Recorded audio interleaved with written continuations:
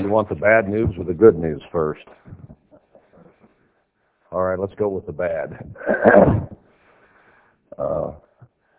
I may have been getting a little bit ahead of the story yesterday and some of the things that I was saying. I got reflecting on the scriptures, and it was kind of nagging at my mind a little bit even yesterday that I was overlooking something, and I think that perhaps I was. Now, this will turn out to be probably good news before I'm done. So the bad news is I may have jumped the gun a little on the story. The good news is it's better for us if what I have to say today happens first. Consider this, that Ezra only deals with the building of the temple. It doesn't have to do with the wall or Jerusalem. And the book of Nehemiah follows with a story about building of the wall of Jerusalem. So there are two separate things we're dealing with here.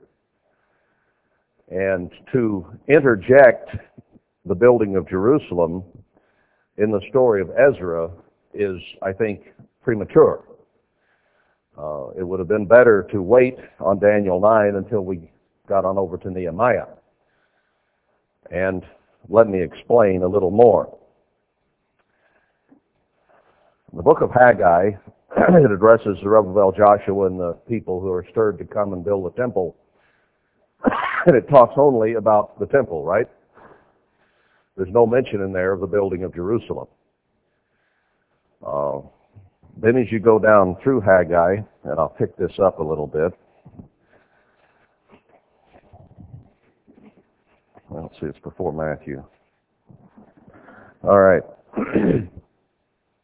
He's talking about the temple of God, the Lord's house. Now, in history, they built the temple first and dealt with the wall in Jerusalem secondarily. In other words, in order of importance. The temple of God is more important than the city itself. The temple being the most important part of the city, if you will. And even in the heavenly Jerusalem which comes down, the bride, the 144,000, has the parameters, the boundaries of the cities based on those numbers of the bride. But the temple, the holiest part of the city, where the Father and the Son dwell, is the most important part of the New Jerusalem. They are the key figures. The bride is secondary, though she becomes the bride of and part of the family, and certainly very, very important, but never as important as the Father and the Son.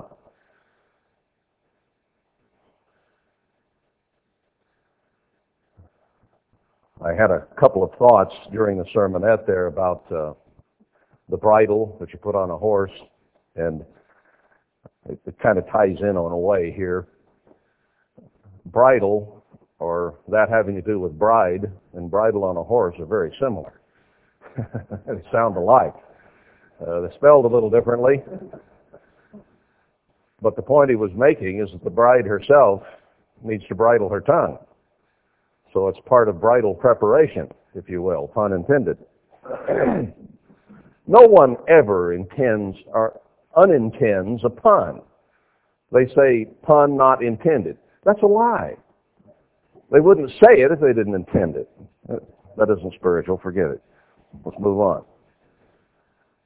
But the thought came to my mind in Ezekiel there about the portable throne of Christ borne by the angels, cherubs, and how he didn't have to pull on a bridle or anything else. All he had to do was turn his head, and it would turn and go right where he wanted.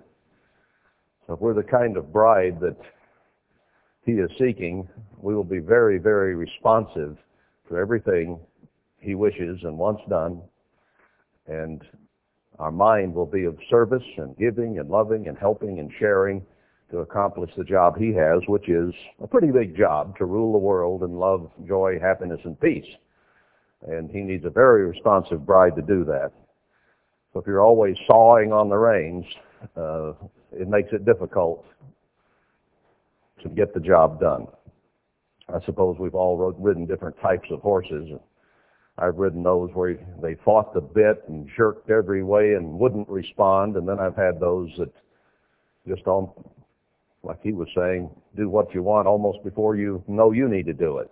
If you're riding a quarter horse cutting cattle, you're the one that better be alert or you'll be dumped off when he turns to get the job done. And we don't want dumped off of Christ's bridle train. Anyway, enough of that. Now, in building the temple, he says there has to be a difference made between the clean and the unclean in Haggai 2, verses 12 through 14. But the part I want is right after that. And now, I pray you, or ask you, consider from this day and upward or forward, from before a stone was laid upon a stone in the temple of the Eternal. Since those days were, since before a stone was laid, when one came to an heap of 20 measures, there were but 10. When one came to the press vat to draw out 50 vessels out of the press, there were but 20. I smote you with blasting and with mildew and with hail and all the labors of your hands, yet you turned not to me, says the Eternal. And that is an indictment against the end-time church, in which we were not responsive in the way that we should have been, and God did put spiritual famine, pestilence, and disease upon us, and that great growth that we received during worldwide came to a screeching halt, and we entered a time of spiritual famine and lack of growth, and in fact even going backward in the Church of God, where many, many thousands of people were falling away, and a great falling away has been occurring. Many, many people, you know some, I know some, who aren't hanging somewhere in the Church of God today, but have gone right back into the world and into Protestantism and so on and so forth. We all know those stories. So before the stone is laid in the temple, those are the conditions that we're in right now today. And we didn't turn to him the way he wants us to turn to him. Verse 18, consider now, from this day and upward, from the 24th day of the 9th month. So this is an important date in the future. Even from the day that the foundation of the Eternal's temple was laid, consider it. Is the seed yet in the barn? Has there been a harvest? Has there been much happen? Yea, as yet the vine and the fig tree and the pomegranate and the olive tree has not brought forth. So he says, before stone is laid in the temple, there's not much production. There's no fruit being produced. It's a dead time. But from this day forward, from the time that a stone is laid in the foundation of the temple, I will bless you. So there is a specific pronouncement of blessing associated with laying the temple foundation. As we saw yesterday, there is a specific blessing involved with laying the foundation of Jerusalem, or beginning to rebuild the city. So we're dealing here, I think, with two different levels of blessing. Let's go back for a moment in thought and consider this, that God says he is going to bring forward a small tithe, or a little less than 10% remnant, for himself in Isaiah 1:9. It's how the book opens. Then he goes on to describe how bad things are in the church and in the nation in the 2nd and 3rd chapters, and the totally deplorable condition at the end of chapter 3. Then in Isaiah 4, he talks about 7 women taking hold of one man and saying, we have nothing. We need a name. We need a good reputation, in other words. We've fallen on hard times. We need a man to lead us. That's early in the book. And even yesterday, as we did a very quick thumbnail sketch of Isaiah 40 through 55, it's there in chapter 41, very quickly after it talks about crying out the message of God at the end. But he says, I will plant 7 trees in the desert. That's in chapter 41, verse 19. So the planting of the trees, the building of the temple, seems to be coming ahead of that, even in that context of Isaiah. If you go to Isaiah 51, before it talks about the major blessings coming after 53, where it talks about Christ and his sacrifice. Isaiah 51, I didn't read that yesterday. I meant to. My eye didn't fall on it. Hearken to me, you that follow after righteousness, you that seek the eternal, Isaiah 51:1. Look to the rock whence you are hewn, and to the hole of the pit whence you are digged. Look to Abraham, your father, to Sarah that bore you. For I called him alone and blessed him and increased him. For the eternal shall comfort, and comfort includes blessing, I would think, Zion. He will comfort all her waste places, Zion being the church, and Zion ultimately being the nation. And he will make her wilderness like Eden, and her desert like the garden of the eternal. Joy and gladness shall be found therein, thanksgiving and the voice of melody. And that's before the widening of your tents and so on in chapter 55, 54 and 55. So I would take it that the pattern is here in the temple and Jerusalem story at the end time, that it will follow the pattern of Ezra and Nehemiah and the historical record of how God did it in the past. That he will first of all address the temple, because that's what he addresses in Haggai and Zechariah with the two witnesses and the remnant of the people that are stirred to come from afar to build it. That is the first order of business. And then secondly, address the city. That would fit that ancient historical pattern, followed, of course, Nehemiah following Ezra. You might note, too, in this sequence, that in the book of Revelation, he addresses the seven churches early in the book. He addresses Christ first in chapter 1, and then his relationship with the churches follows that immediately. So it may be, and the temple is the church, basically, even though Hebrews 12 includes Zion and Jerusalem as part of the church. It's all one and the same, and yet it seems that there are two phases here, just as there were originally. So in going to Daniel 9, I think I did jump ahead of the story a little bit. However, if the towns without walls, with a covert from the heat and God's protection of a wall of fire around them, are to occur before the laying of the foundation of Jerusalem, and the temple is to be laid at that time, that simply means that a level of blessing from God is going to come even before what I was alluding to yesterday. That there would be a level of blessing come with laying the foundation of the temple, and another level with Daniel 9 in the building of Jerusalem. You might notice in reading that in Haggai 2 that it said, from this day and forward, I will bless you. But it did not specify the level of blessing, did it? In other words, blessing will have to return in order for God to have what God has to do and what he has to do with the temple. However, let's go back to Daniel and see that the level of blessing here is even higher.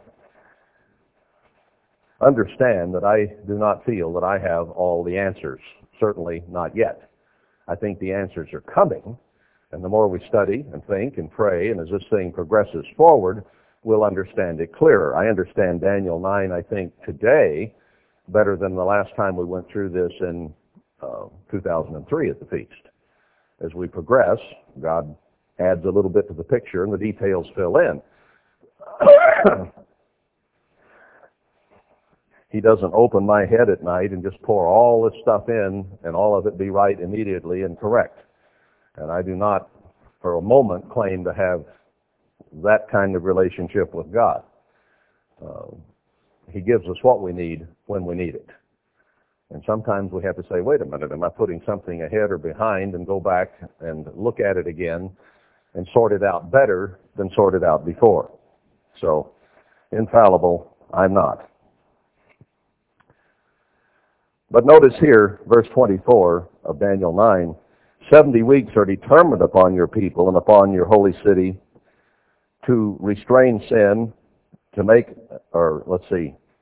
finish the transgression, to restrain sin, to make reconciliation for iniquity, and to bring in everlasting righteousness, and to seal up the vision and prophet, and to anoint the holy ones, or to anoint, is where it stops in the Hebrew.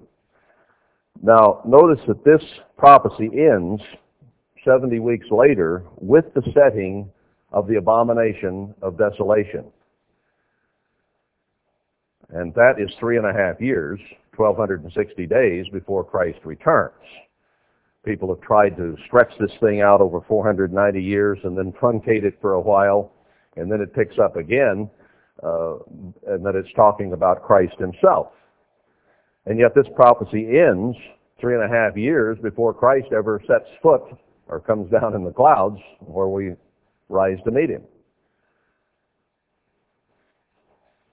So it can't be referring specifically to his ministry or things that he does. It is people that he is leading and guiding to do a job, and certainly he's involved, but it doesn't have to do with his ministry. What's wrong with us just accepting this at face value, and that it is literally 70 weeks? You know, we do that with the prophecy back in chapter 8. Now, it talks about the daily sacrifice and the abomination of desolation as well, and it's the 2,300-day prophecy, or the 1,150 mornings and evenings, as we've come to realize may be the case. 1,150 days. But we don't try to stretch that into years, do we? Never have. The commentators don't necessarily try to do this. Well, what about Daniel 12? In the 1,335, 1,290, and 1,260 days right at the end of the chapter. We've never said that stretches into years, or a day for a year, and applying that prophecy, have we? No, we've always said 1,260 days, or 3.5 years, or 42 months, which is the way the book of Revelation puts it. God makes it very clear in the book of Revelation that that period of time there is all three of those, 42 months, 3.5 years, and 1,260 days, so there can be no confusion in the book of Revelation. So this prophecy at the end of Daniel is certainly a major prophecy, but we recognize that it is in days, not days as a year.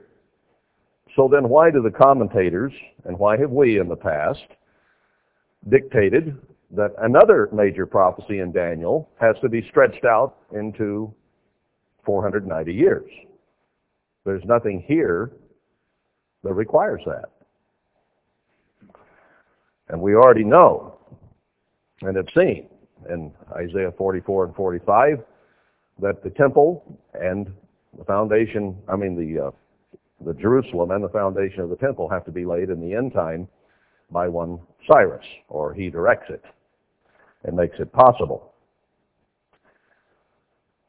So I want to take this, for the time being at least, unless I can see something entirely different at some point, as literally 70 weeks.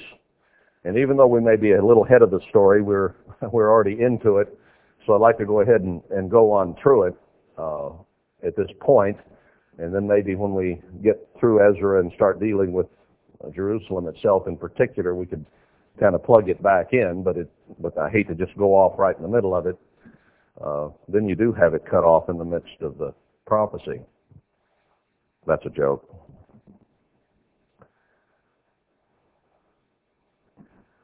All right, but notice the level of blessing here. And what I'm thinking is this, then, that a certain level of blessing comes when we begin to build the temple in the 9th month, 24th day. This year, that's about, I think, around the 10th of January. I don't remember the exact date. Whether it has any application this year or not remains to be seen. I've been watching the 9th month, 24th day since about 1996 to see which year it would apply. So I'm not making any predictions for this year either. In fact, it appears to me that Joshua's Zerubbabel and the gathering of the people is already beginning or in place before that one will apply, and certainly that is not yet the case. because it comes late in Haggai and says that the blessing comes from the day that you actually begin building the temple. Haggai starts out by saying, why are you neglecting my temple? It needs to be built. And everybody says it's not time to do it. So he says he will bless us from the time we start. Now, that's the point I was making yesterday, even about Daniel 9. But the blessing begins from the time we actually start building Jerusalem. So even though these may be two different commissions, each has a reward for actually starting the work. God is consistent in that. But this one in Daniel 9 ends with what? Fleeing to a place of safety, of the abomination being set. And the level of blessing here described seems to be perhaps higher than that in Haggai. From this day will I bless you, and then coming to the level of blessing indicated here may be two different matters. Because this indicates people who by that point have their salvation secure. I don't think once we reach the level of verse 24 that anybody is going to turn back. Okay? And it doesn't come from just the very first day. He says 70 weeks are determined in order to accomplish these blessings. So it's not just the first day. Now they may start then, but it takes all 70 weeks to complete the cycle of what he's talking about here, okay? All right. When do we have the final cut, if you will? Matthew 24 says that when you see the abomination of desolation set up, you are to flee immediately and to pray that you be accounted worthy to escape. Now, in determining who will be accepted there, we may have the final cut. In other words, we can come maybe to those towns without walls. We can be there. It does talk about the rebellious men of Anathoth back in Jeremiah. So I'm sure that all those who come will not all have the correct attitude. Some may repent and change their attitude. Others may remain negative and belittling and unbelieving and not overcoming up until the time the abomination is actually set. And then God says we must be accounted worthy. So he will make the final cut at the time of going to the place of safety. So it takes 70 weeks to come to that point from the time that the temple or the order to rebuild Jerusalem is given. And by the end of that 70 weeks, God will know who is going to get left behind and who is going to go forward. And once you go to a place of safety, I suspect that if you make that cut, there will be no turning back. I don't think there's anyone who goes there that will have a rebellious, negative, backward attitude and have to be kicked out the gate into the world. God will see to it that only those who have the right attitude and the right approach go there.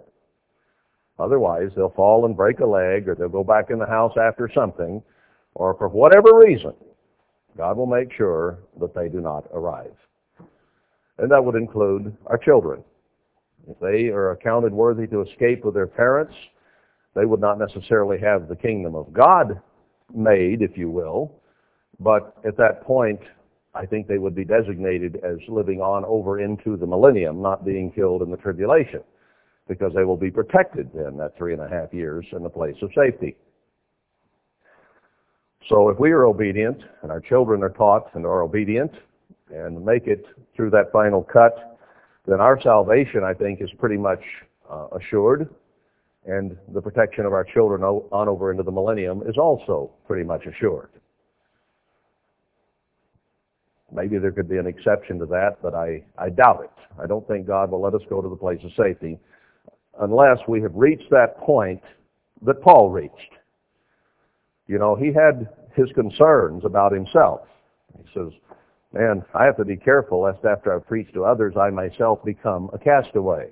The things I don't want to do, I do. The things I want to do, I don't do. So he was still having a struggle with his human nature, even as an apostle taught 3.5 years directly by Christ. He was still a human being, and he still had his battle. But he finally did reach the point, just before he died, where he said, I have finished the course, I have fought a good fight, and he knew at that point that he would be in the kingdom of God.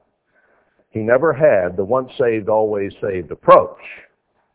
In fact, he had the, I better be careful or I won't be saved approach.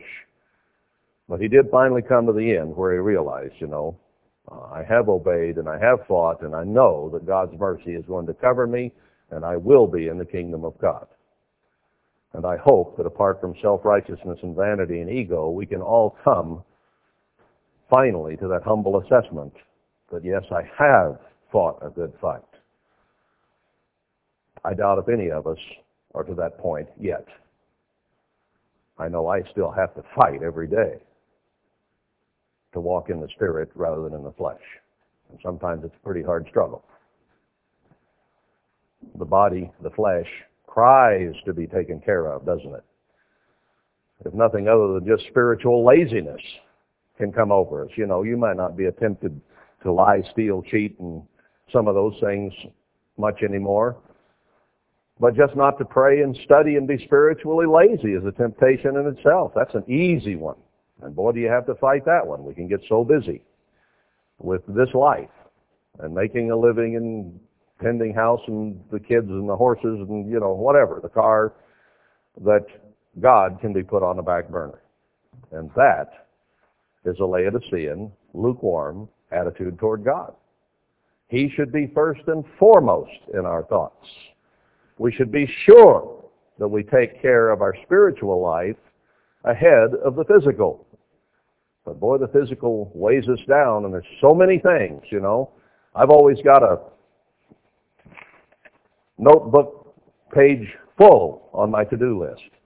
It seems like I start working at it and scratching things off a bit, and I get it down to where, man, there's more scratched off than there is to do, and it's time to make a new list. And it'll be just as long as the first one was. It never ends. It just never ends. So we have to put first things first. And that is not easy to do. And maybe this is a good way to explain to us.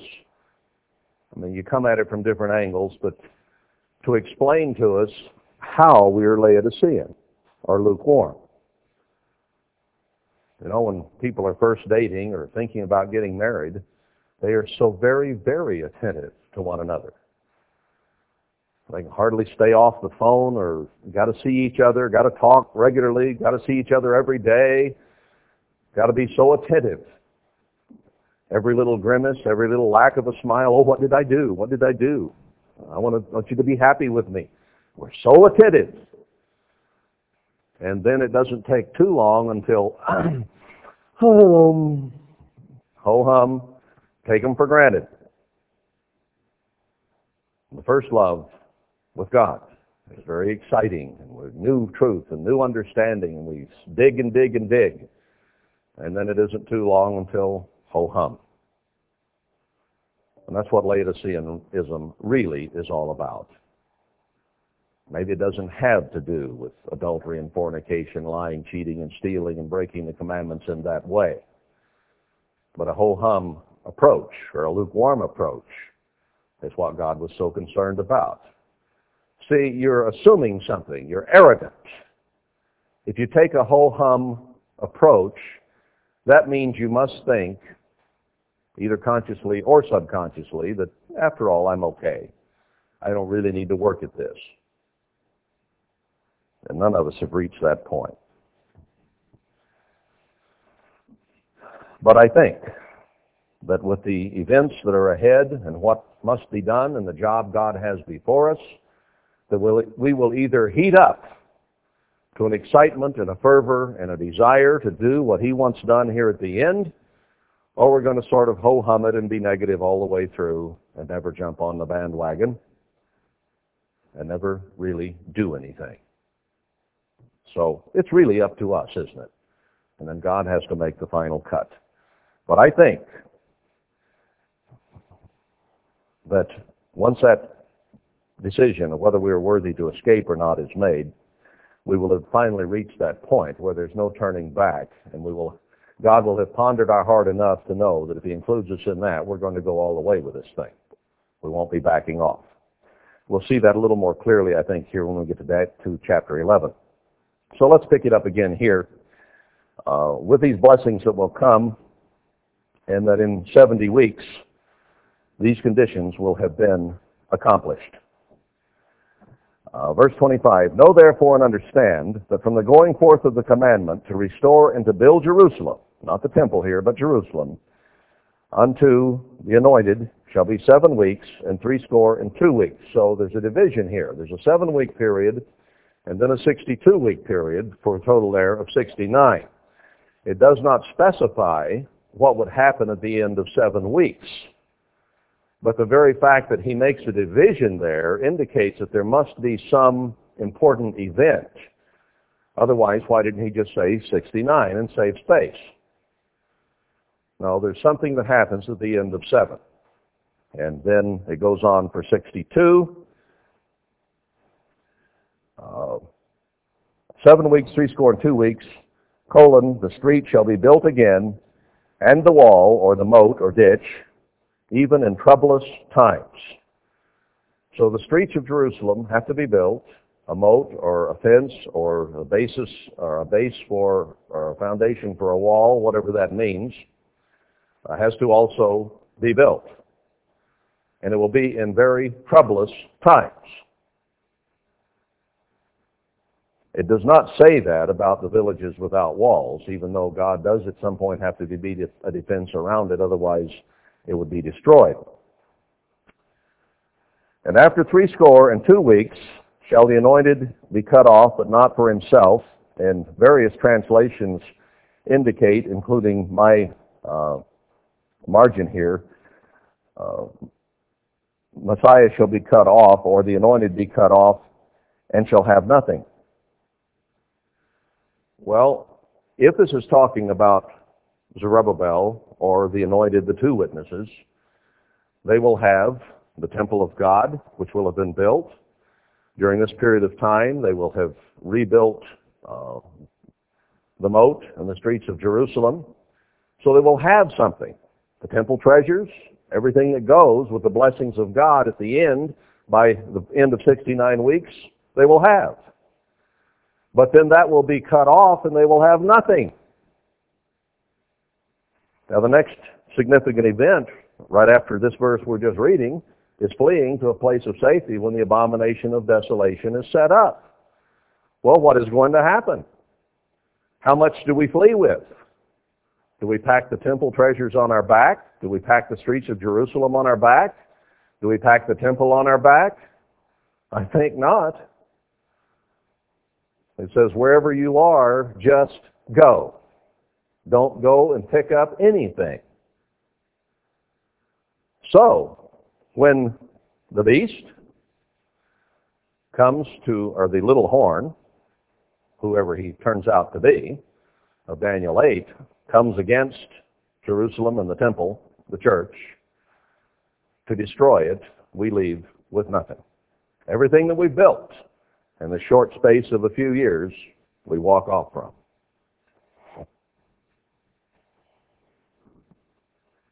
So we'll be cut off with nothing.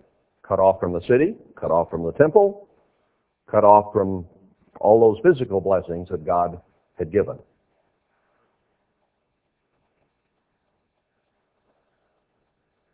And the people of the prince that shall come shall destroy the city and the sanctuary. So the city and the temple. I just said that, but he specifies it here. And the end thereof shall be with a flood. Keep your finger there. Go back to Revelation 12.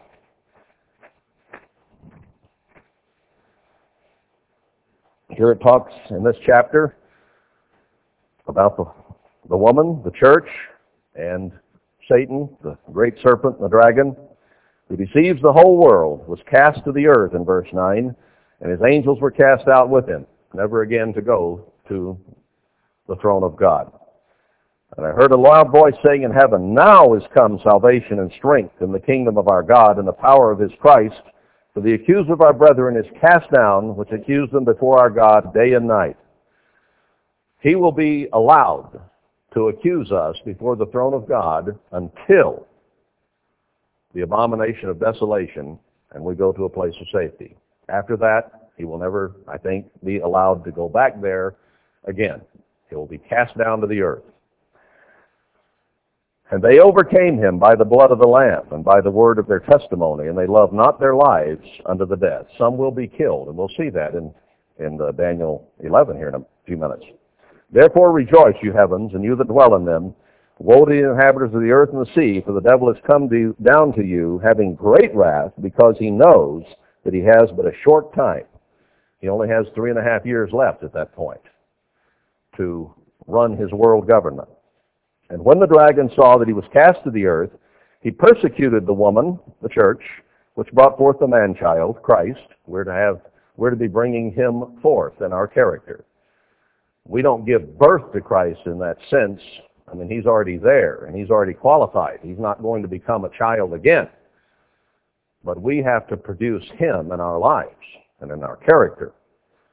So we bring him forth in that sense so that he can see us in himself. And to the woman were given 2 wings of the great eagle, that she might fly into the wilderness, into her place, for she is nourished for a time and times and half a time from the face of the serpent. So 3.5 years the church is protected. Wings of the great eagle does not necessarily mean 747s as we surmised. They walked when they flew on the wings of the great eagle out of Egypt. The great eagle just represents Christ and God's protection. He is the great eagle who can oversee, protect, and take care of us, but it doesn't necessarily mean airplanes. And in fact, if those towns without walls are near the place of safety, there are no landing strips at each one to get you there. I think it will be walking. And the serpent cast out of his mouth water as a flood, or as an army in biblical symbolism, after the woman, that he might cause her to be carried away of that flood of people. And the earth helped the woman, and the earth opened her mouth and swallowed up the flood which the dragon cast out of his mouth. I think that truly is talking of an earthquake that swallows up the army, just as the waves of the Red Sea swallowed up Pharaoh and the Egyptian army. The dragon was angry with the woman and went to make war with the remnant of her seed, which keep the commandments of God and have the testimony of Jesus Christ. So there are going to be those accounted worthy to escape. There will be some left behind. And then there will be the 90% that never responded in the first place. And they go into the tribulation, and there they are tried for 3.5 years, and most will die there. We'll see that reiterated again in Daniel 11. So he uses the same word here, a flood, in Revelation 12, speaking of the same period of time. The end thereof shall be with a flood, and to the end of the war, desolations are determined. So the abomination of desolation will be set, the faithful will flee, and there will be war until the end, until Christ returns. And he shall confirm the covenant with many for 1 week. And in the midst of the week he shall cause the sacrifice and the oblation to cease. Now he's saying in a different way what's to happen during that last week. You have it 69 weeks, 7 plus 62 to be building. And then at the beginning of the 70th week, there's going to be a confirmation of a covenant or an agreement. Maybe this agreement will be what? Now remember, we're looking here and analyzing this today as 70 literal weeks, not years. If you want to talk about this last week being 7 years, there isn't room. Because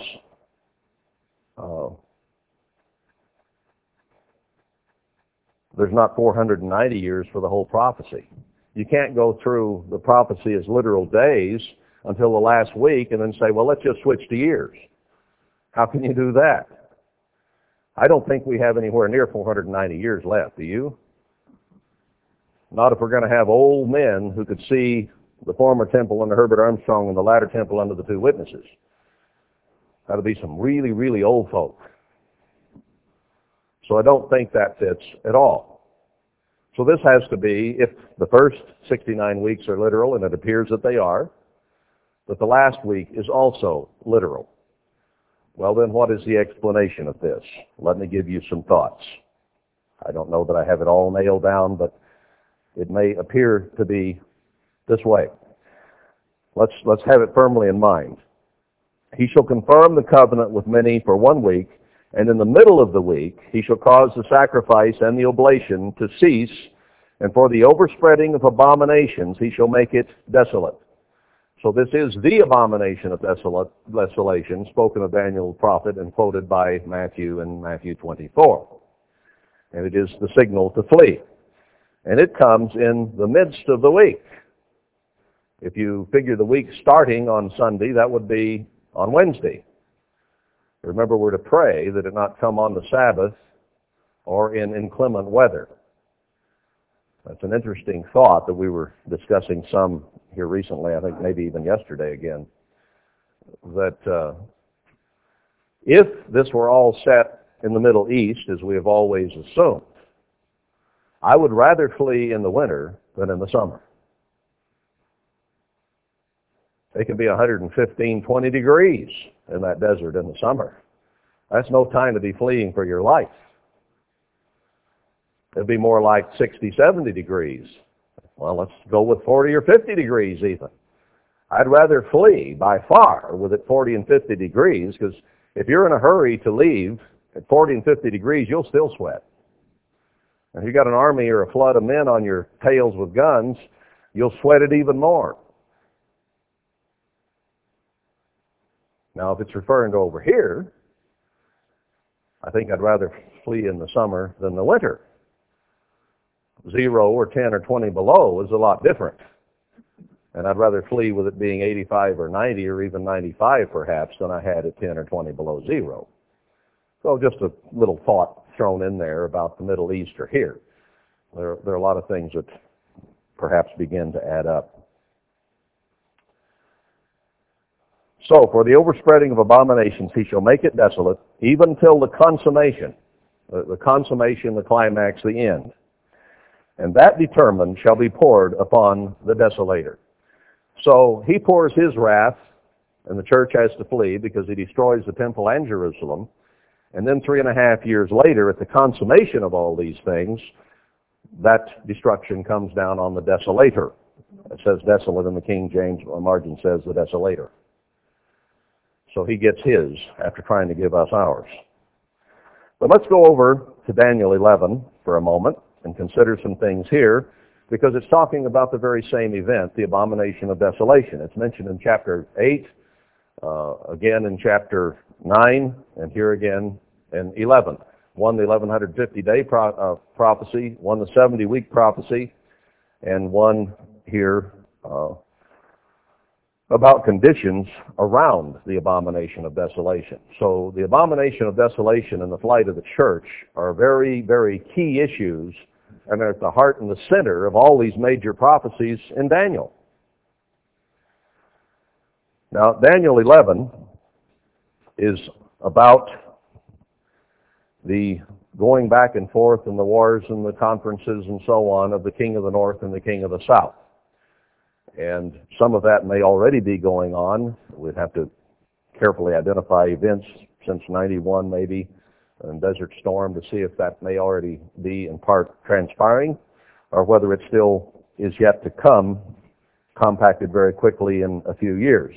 But already we have the king of the north, Babylon, the United States, going back and forth to Iraq, and now maybe into Iran. So maybe some of these events are already occurring before our very eyes. That perhaps remains to be seen, and I don't want to go there today. But it talks about the king, and I think there may be two kings of the north. We are the powerful king at the moment, George Bush of Iraq, king of Iraq. But we will fall. Remember, Babylon is fallen, Revelation 18:4. So it may be that we are the leaders of Babylon today, but we fall because the beast and the false prophet eat the woman. They hate her, that great whore Babylon. So they destroy her. Then you have a new king of the north, perhaps in Europe. And maybe then he goes back and forth with the king of the south for a while. So I think there may be a shift of power there when the United States goes down. Well, obviously there'll have to be. So we may be, in the first part of this, typified as the king of the north, and that may change to Europe then shortly in the future. But the king of the north and the king of the south, at any rate, in verse 27, sit down and tell lies at one table. So they're going to confer, but they're going to lie to each other. They're not going to keep their promises. Then shall he return, verse 28, to his land with great riches, and his heart shall be against the holy covenant. So this, we already have identified who will come against the church. That's back in Daniel 8. Let me review that very quickly here, because this is a story of the ram and the goat, and how the goat with one horn pushes at the ram, breaks off the first horn, then goes back and breaks off the second horn of the ram, and it goes down to identify that as Persia. The little horn, the goat, is referred as the kingdom of Grecia, verse 21, when it begins to explain this. But I think that can be referring to the United States of America, because at the time that this was written, or from that perspective, the kingdom of the West, or the furthest kingdom of the West, was Grecia. And then that changed. The furthest kingdom of the West is no longer Greece, but North America and the United States in particular. So it may be the identity has changed, but it's still referring to the king of the West. It says he goes without touching the ground. Where is that in verse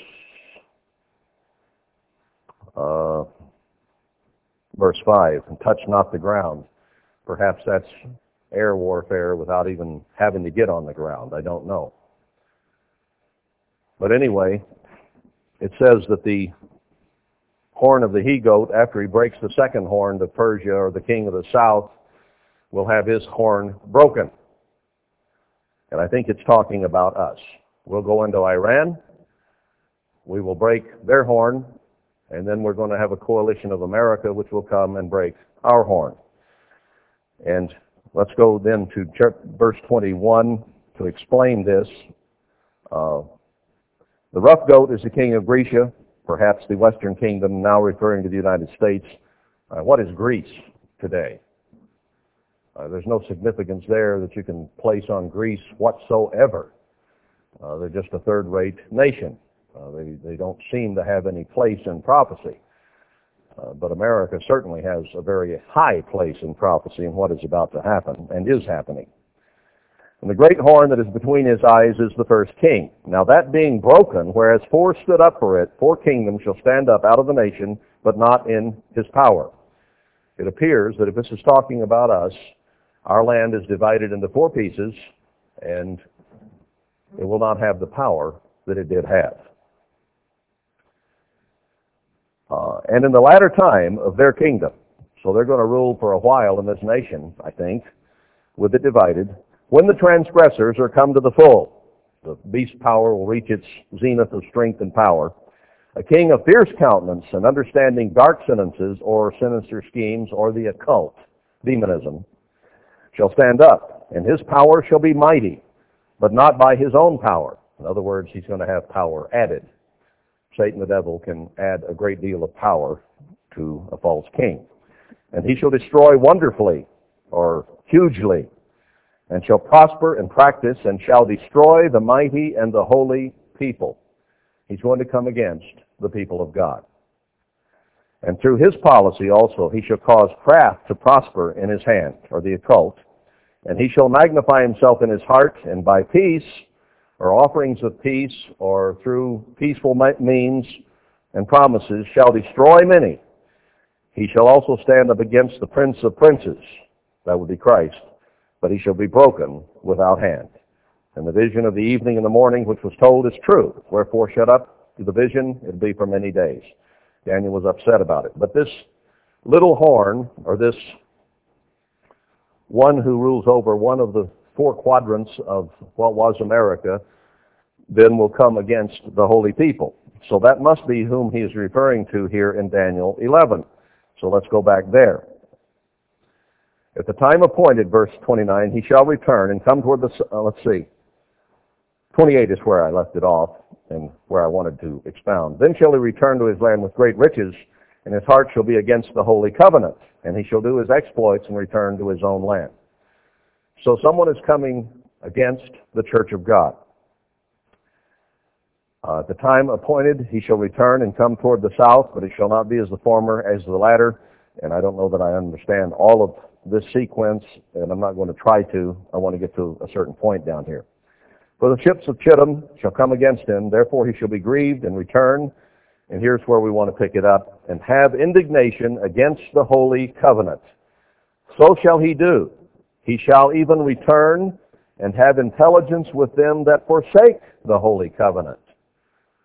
Now remember in Daniel 9, it said that he shall, verse 27, he shall confirm a covenant or an agreement with many for 1 week. Apparently some kind of deal is going to be made. Now remember, this whole sequence, this whole prophecy is about the church of God and what it will take to usher in righteousness and forgiveness of sin and put an end to sin and that type of thing. But he spreads the abomination in the middle of that 70th week. He'll confirm a covenant with many for 1 week, but in the midst of the week he shall cause the sacrifice and the oblation to cease and the abomination to occur. So 69 and a half weeks after the order is given to rebuild Jerusalem, he will have made a covenant or an agreement at the beginning of the 70th week, and in the middle of that week it appears that he betrays it, breaks it, and comes against God's people. All right. What does it say over here? Who is this individual going to have intelligence with when he comes back? With those who forsake the holy covenant. Remember Matthew 24? What does it say will happen just before time to go to a place of safety? Matthew 24, verse 11, many false prophets shall rise and shall deceive many, and because iniquity shall abound, the love of many shall wax cold. But he that shall endure to the end, the same shall be saved. Oh, I wanted to pick it up one verse before that, I guess. Verse 10. Then shall many be offended, and shall betray one another, and shall hate one another. They'll betray one another to the death. It's the same context back in Daniel 11. He will have intelligence with them that forsake the holy covenant. So these are church people who are forsaking the holy covenant, who hate one another and betray one another, are willing to trade what they think is physical life for the names, perhaps addresses or whatever, or who are all of God's people, and they'll turn one another in to try to save their own hides. They'll make an agreement, a covenant, a deal with he who is about to destroy. It appears to me from this. Put Matthew 24, verse 10 together with this, and that seems to be a fairly clear picture. They'll forsake the holy covenant, and arms or the military shall stand on his part. So here it tells you that it's not just a flood of water, but an army that stands on his part, and they shall pollute the sanctuary of strength, and shall take away the daily sacrifice, and they shall place the abomination that makes desolate. And such as do wickedly against the covenant shall he corrupt by flatteries. In other words, he's going to come with flatteries and make a deal with them to turn in other church members. I think that is the covenant or the deal that is made at the beginning of the 70th week of Daniel 9. He comes back because this is a deal-making process we're reading about here in chapter 11. And some he will corrupt by flatteries. He'll tell them, oh, I'm going to take care of you. You're wonderful, and if you turn in these people, everything will go well with you, and we'll give you up to half the kingdom, or whatever. I doubt he'll use that one, but, that's the way kings used to do it. In other words, Everything will go your way if you will just help us get rid of these evil, nasty, rotten people who keep the commandments of God. That's the deal that will be made. He'll corrupt some by flatteries, but the people that do know their God shall be strong and do exploits. And they that understand among the people shall instruct many. Yet they shall fall by the sword, and by flame, by captivity, and by spoil many days. Now when they shall fall, they shall be helped with a little help. But many shall cleave to them with flatteries, and some of them of understanding shall fall. Why? To try them, to purge, and to make them white, even to the time of the end, because it is yet for a time appointed.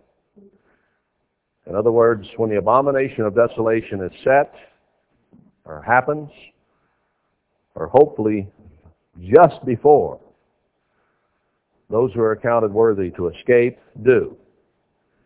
And those who are not are left behind to be tried and tested in the fire to prepare them. Now Zechariah, toward the end there, chapter, 12, somewhere right in there, talks about how around 30% will repent in the tribulation. So only a 10% remnant is going to respond initially to God. Then there will be a final cut when the abomination is about to be set up. And those who make a deal with the beast are going to go right on into the tribulation. He will not keep his covenant. He will break it and kill them, if at all possible. And then, remember what Revelation 12 said? That Satan, if he will chase those who are counted worthy, his army will be swallowed up in a flood, and then he'll turn and go after the remnant of her seed, everyone who is left behind. So those 90% who will not respond to God are going to go into tribulation, and Satan is going to be on their tail trying to kill every last one of them. But you know, if you have God's Spirit at all, there is a light which human beings cannot see, but spirit beings can. And Satan would have no trouble identifying God's true people and sicking the beast and false prophet on them. But he will want to know who every one of them is. And those who make a deal with the beast will probably turn in the names of all they know who are left behind because of the promise of protection. And then the beast will send his people to try to get them all. And indeed he may. It may be that any left behind will have to grow, will have to be overcome and be tried and made white, and may even have to physically die. Those who seek to save their life, remember, will lose it, and those who seek to lose it will save it. So if we try to save our physical grubby hide by making some deal with somebody and giving in to their flatteries, if we're left behind, then we're sealing our doom. And we're causing others to die. Verse 36, the king shall do according to his will, and he shall exalt himself and magnify himself above every god, and shall speak marvelous things against the God of gods, and shall prosper till the indignation be accomplished, for that is determined shall be done. When the temple vessels are discovered, and the temple of God is built, and the city of Jerusalem is rebuilt according to these prophecies, the beast, the false prophet, the whole world will hate it with an absolute passion. It will have God's protection up until it's time for Satan to be cast down and to come after it. That wall of protection will be there up until that point. Then it will be removed, and we'll see the armies coming, and it's time to flee. I think we'll know ahead of time pretty much when it is, because this is a timed prophecy in Daniel 9. It says that the order to build Jerusalem, the streets, the moat, whatever, will be given, and then there's 70 weeks until the conclusion of the whole matter. Now notice also here that it says in the midst of the week, verse 27, he shall cause the sacrifice and the oblation to cease, and caused the abomination to overspread Jerusalem and the temple. So if that were in the middle of the week, for this prophecy to be ended, you have to come to the end of the week, the full 70 weeks. It's 69 and a half weeks the abomination will be set up, middle of the week, middle of the last week. So that leaves 3.5 days in the prophecy, doesn't it? Suppose, then, that when that abomination comes and is about to overspread Jerusalem and the temple, that those who are counted worthy flee, how long will they have to reach a place of safety? Probably 3.5 days. 3.5 days. Because at the conclusion of this, I think I made a bit of a misstatement yesterday. It isn't that all these things in verse 24 happen on the day that the order is given. Perhaps blessing returns in a way, and God blesses the work that is almost unbelievable. But the finishing transgression, making an end of sin and reconciliation for iniquity, and bringing in everlasting righteousness may take the whole 70 weeks to accomplish. So that God makes that final cut when the abomination is about to be set, and we run for our lives, and those who make it to the place of safety then will finish fulfilling this prophecy, which is 70 weeks total in duration. And once they're there, God will know, and they will know, as Paul did, I finished the fight. I know I'll be in the kingdom of God. There's no way, after everything we've been through at that point, if we're counted worthy to escape, that we're ever going to go back on it. And that 3.5 years in a place of safety will be properly utilized for training and preparation to be a part of the kingdom of God. So it does appear that this is indeed truly a 70-week thing, and that a deal will be made with the beast by some at the beginning of the 70th week. And he'll betray that trust 3.5 days later, and they'll be destroyed.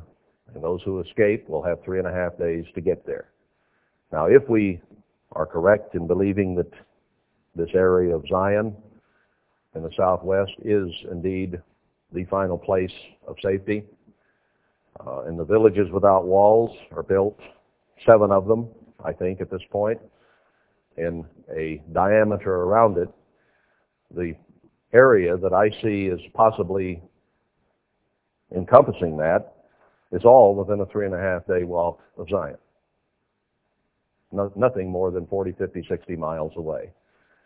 And that can be covered in 3.5 days.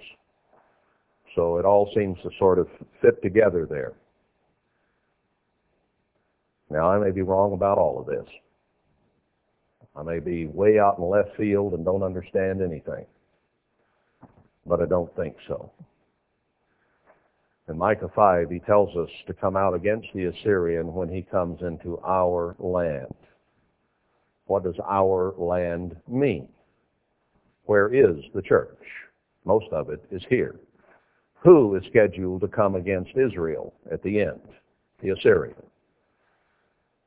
Where is Israel? The leader of it, and the biggest part of it, is right here in the United States of America and Canada. It's a much, much smaller population in Europe and England and South America, South Africa and Australia. And we've always known, haven't we, that the Assyrian was going to come in and destroy America, a coalition of people probably led by the Assyrian, including the king of the south, the Muslims, and the whole world. A big confederacy that Psalm 89 talks about. And Isaiah 33, I think, identifies the land of promise as a land of far distances, something big, not something small. This, to me, is the promised land God gave to Israel. The most blessed, the most verdant country on the face of the earth. And it's where the bulk of Israel and the most important part of Israel is centered. And certainly Joseph, Ephraim, and Manasseh will take the brunt of the end-time captivity. So it says, go meet the Assyrian when he comes into our land. Remember, 7 leaders, even 8, will go out against the Assyrian. Not just the 2 witnesses. There will be others who will have strength, power given from God. There are many, many other things that indicate that the center of what God is doing is not the Middle East, but here. So it would not surprise me if we found out that God began things here and will finish them here. I think it's easy, fairly easy to prove that he will finish them here. It may be a little harder to prove that they began here. But if that is indeed the case, I think we're very close to being able to prove that, probably within a matter of months or a year or whatever it takes, to prove one way or another whether what has been offered to us and presented to us is true or untrue. So I'm not going to say for sure until I see absolute proof. But in the meantime, I'm going to continue checking things out and moving forward in faith. Abraham walked not knowing where he was going. We cannot be given every answer ahead of time. God simply doesn't work that way. He always caused his people to have to walk by faith, didn't he? He never gave them all the answers ahead. Now, he does say that he won't do anything except he tells us by his servants, the prophets.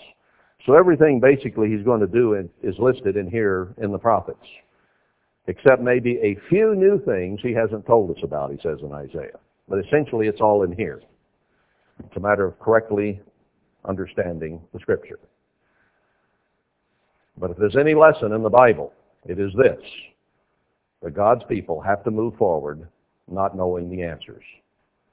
Gideon, David, Abraham, start naming them off. Daniel, Shadrach, Meshach, and Abednego. Daniel didn't know the answer when they grabbed him by the collar and headed him toward the lion's den.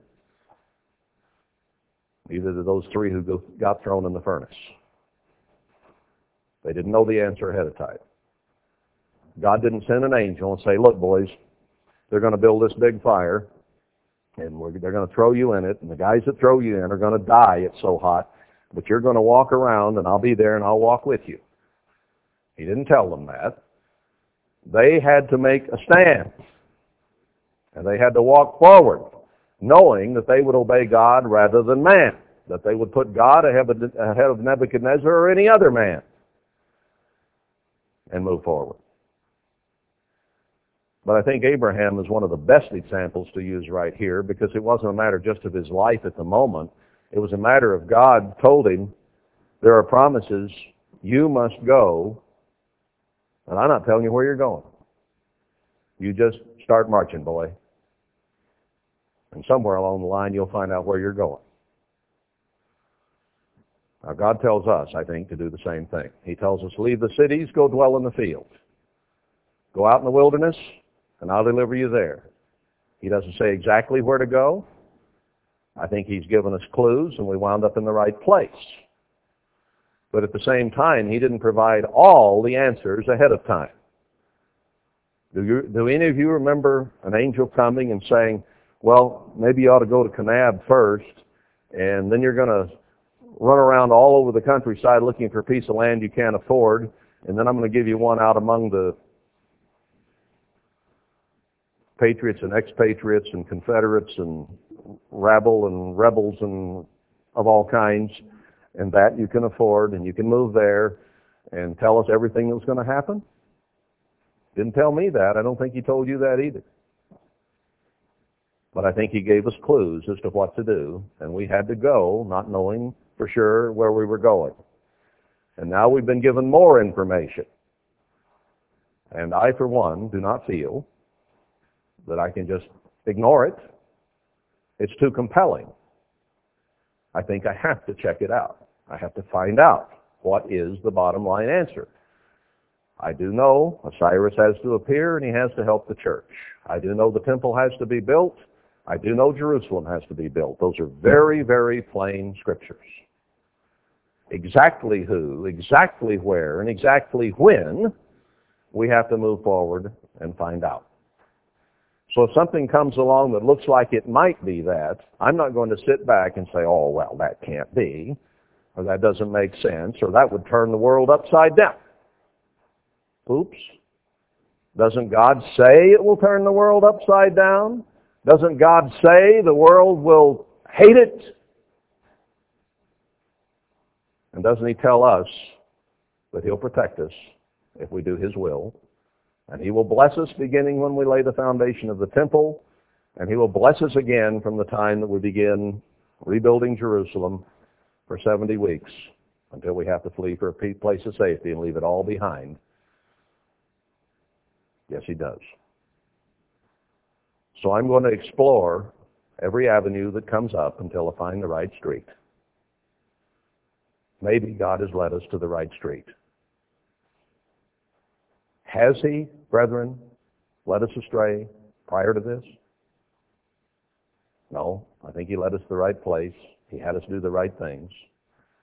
He has us growing. He has us overcoming. He has us looking at ourselves and overcoming. And that's the key to spiritual salvation. So if we're headed in the right direction, doing what God would have us do, He won't throw us any curves. He won't give us all the answers ahead. He'll make us walk by faith because we can't please Him without it. With it, we can. So don't be too alarmed if there are delays, there are setbacks, maybe even a wrong path or two taken and have to be retracked and moved on. Even as today, I said, remember, I have bad news and I have good news. I think I got a little ahead of the story. Let's save that one until we get to Nehemiah, because the temple is what's we're dealing with Ezra. And Jerusalem comes afterward. So I had to kind of back up a little bit, reassess the scriptures, and realize I might have been getting a little ahead of the story. That's okay. We have to keep studying. We have to keep looking. We have to keep searching. We're to find the truth as one searches for gold. Remember, Christ said? So it doesn't all come at once. And we should not be discouraged if even the preacher says, oh, wait a minute, better back up and start over here and come at this a little bit differently. Because I will do that the same as you will do that. But that doesn't mean we're not God's people. It means that we have to continue to grow, to understand. And when we don't fully understand, study it again. Study it again. Keep studying it till we get it right. And I'll tell you what, the last 12 years, almost now, have been that process. Something would open up, and then you go to all the scriptures and search it out, and you think, well, that could be this, and then you come back later and say, no, that fits better here. And then as you keep going, the picture becomes clearer and clearer as the details are filled in. But you didn't understand it all at first. It takes time and moving forward. And obeying what you do know is clear, and then seeing what else comes clear and obeying that, and keep moving forward as Abraham did, and eventually you'll reach the promised land. That's what God would have us do. So I think we should be encouraged that we are seeing things more clearly, and not discouraged that we don't see everything totally clearly yet. You know, let's be balanced and understanding, mature about that it all takes time. So I'm getting close to the end of this, and this is a good place to stop. So let's kind of file away Daniel 9 in our mind, and maybe perhaps readdress it again a little bit when we start talking about building Jerusalem. But right now we're talking about the temple in the book of Ezra.